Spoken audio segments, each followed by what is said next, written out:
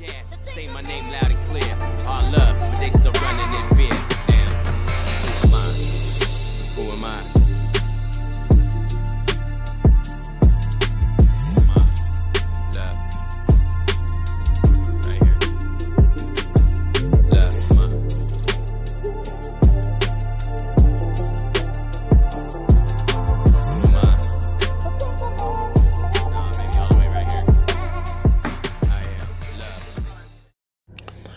Thank you for tuning in to Our Black Voices Matter. We can't remain silent. We must speak up. So let the conversation begin. Hey everyone, it's Genesis Amaris Kemp. I am an author as well as a visionary. So I want to talk to you about the struggles of being Black or politically correct African American in America. It is not easy when you already have a target on your back due to the color of your skin. It's not easy when people are prejudging you based on how you look and where you came from. It's not easy when you're not only facing it in society and the world, but then you also have to deal with it when you go into the workforce. I am an African American woman. I am married to an African American man.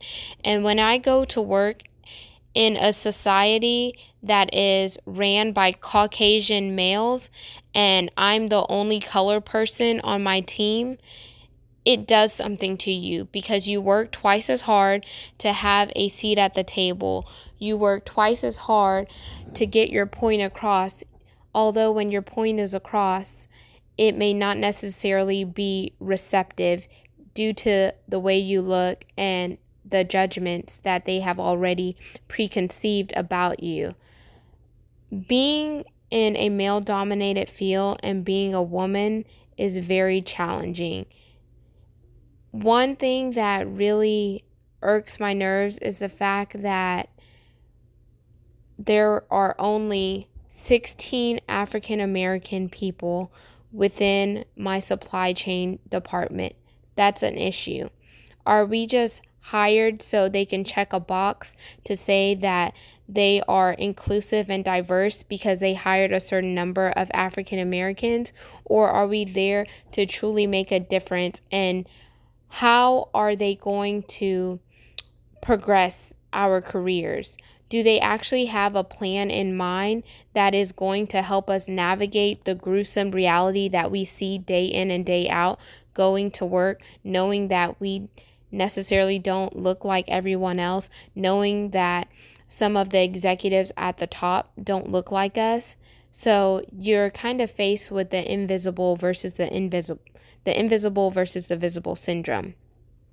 Another thing is the fact that given all the things that have happened in the world, the Breonna Taylors, the Ahmed, and all the other names, I'm just choked up because the list goes on. And the recent one, George Floyd, and to not even have my supervisor ask me, am I okay? How am I dealing with it? That really did something to me. It brought along more pain because I felt like I don't even matter, that you can't even ask me how am I doing or how do the situations that are going on currently affecting you. The fact that you're working for a Fortune 500 company and not even the CEO has put out a statement, that does something to you. So I sit back and I ask myself, is this a company that I want to continue working for when they can't even address certain issues that not just Blacks but minorities face in the workforce? We have a lot of systemic issues that we're dealing with, and now is the time for change. Now is the time for everyone to speak up. Now is the time for people to use their platform and use their voice to combat the systemic issues. If we don't speak up and stand up now, we're going to always repeat this gruesome cycle. But I just wanted to say, as a woman, as a Black person, as an author who wrote my first book, Chocolate Drop in Corporate America, to talk about my personal struggles that I face in the workforce. I just want to encourage others to use your assets to the best of your ability. Use your gifts and talents that are deep down inside of you to try to bring about change. And don't let the limitations that others place on you determine where you can go in life. You are more than just an employee. You are more than just a black woman or a black male. There is so much more. We have the power to create change, and we're not here by accident. We're here for a purpose, but once we recognize what our purpose is and what we are called to do, then we can be effective. But if we shrink back and we don't show up and educate our allies, so the people that don't look like us, they may never know, or they may continue to repeat the racism, repeat the injustice, repeat the inequality, repeat all of the things that they have continually been doing for years, because no one has challenged them or put their backs up against the wall. They don't have to worry about waking up and wondering if the police are going to be following them. They don't have to worry about if their son or daughter is going to be harassed due to the color of their skin.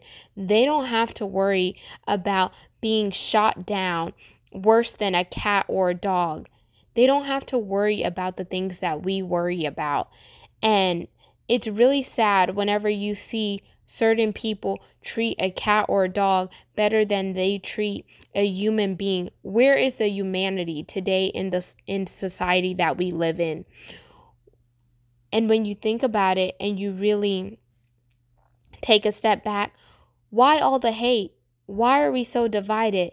Sure, we may have a different color on the outside, but at the end of the day, we all bleed red. So what is it? So I took my pain and my frustration, and I chose to write about it because the world needed to hear what I had to say. The world needed to be woke. The world needed someone who wasn't afraid to be unapologetic. The world needed somebody to share their story so they can truly see, oh, wow, okay, we need to work on this. We need to do better. Even if my story only touches a few lives, at least I've done my part by speaking up and getting my story out there. So I'm going to go into reading a little bit more about who I wrote my book for, Chocolate Drop in Corporate America. To Vanessa, my spiritual angel, my ride or die, my bestie, my little sister. Even though you aren't physically here, I know you are smiling down from heaven. Your legacy and impact will always live on. This is for you and future generations to come. My little sister died prematurely at the age of 20 due to lupus. I want to let people know I stand for causes as well. Chocolate Drop in Corporate America is also dedicated to every admin who was told they would never get out of the box, the one that the corporation places around you because they don't recognize your value and can't see past general administrative tasks. Admins, you are more than just an admin. Use your current situation to catapult you to your rightful platform. I started as an admin, but I knew there was more than being just an admin. So I speak for those who have been placed in certain boxes. To every minority who has struggled to find their rightful place in corporate America, I dedicate this book to you as well. You are the ones who had to constantly fight for a seat at the table, work twice as hard, even to be seen and noticed, and feel invaluable as if you are just a number to the corporation. Eventually, you find that one divine connection who can see your worth. Only then do you get a breakthrough. So in corporate America, they always love to say, Oh, if you have an advocate or you have a sponsor, you'll go far because someone is out there fighting for you. To every business professional in all walks of life, you are not forgotten. Everyone has faced and endured various trials and tribulations that could be spoken about, some of which were unfair, while others you turned from a negative into a positive. You have been emboldened to launch out deep and walk into your destiny, purpose, and calling. To those who are willing to take off the blinders, do some self-reflection, and work on creating lasting change in the workforce, know that if we do not speak up, stand up, or call out unconscious biases and work on changing the mindset of those ignorant individuals, then we are only regressing instead of moving forward in society. Let's all come together and work collaboratively to make lasting impacts. This is dedicated to all the allies, to all the people who have a platform and they have people that will listen to them. Do your part too. Let's stand united. Lastly, I dedicate this book to everyone who has a dream, not to let people or things keep you in bondage. Follow your heart, share your story, travel, and be the best version of yourself. Someone needs you to pass the baton, be their voice, narrate their story, or partner with them to create a revolution of opportunities. We are better when we come together as one. We are better when we use our assets and partner with other people who have greater assets. We are better when we start complimenting each other versus comparing ourselves against one another. We are better when we look at the areas for gaps and the areas for improvement, and we bridge those gaps. It's not always going to be easy. It's not always going to be fun, but sometimes you have to do the grunt work in order to see the fruits of your labor come to pass. So this is my story as Genesis Amaris Kemp. This is my mission and my movement to create change, a long-lasting change for now and future generations to come.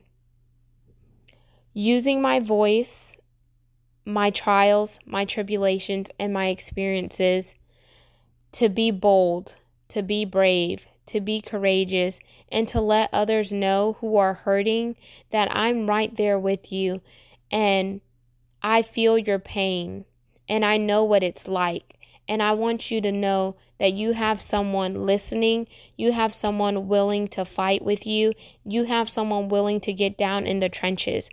And together, we are one. Together, we will persevere and we will be successful. It starts now, it starts with change, and it starts with having the right outlook and changing our perspective. Let's flip the script. Let's change the game. Let's be who we have originally been set out to be. And a little faith nugget. If you have faith the size of a mustard seed, you can move mountains. Think about that and let that marinate. And I challenge you to be the best version of yourself. Everyone, this is Genesis Amaris Kemp. You could reach me on my personal page on Facebook at Genesis Amaris Kemp. I could be reached on Instagram at Lady D as in Deborah Richardson. And if you're feeling brave, drop me a nugget. Send me an email at genesisamarisKemp@gmail.com.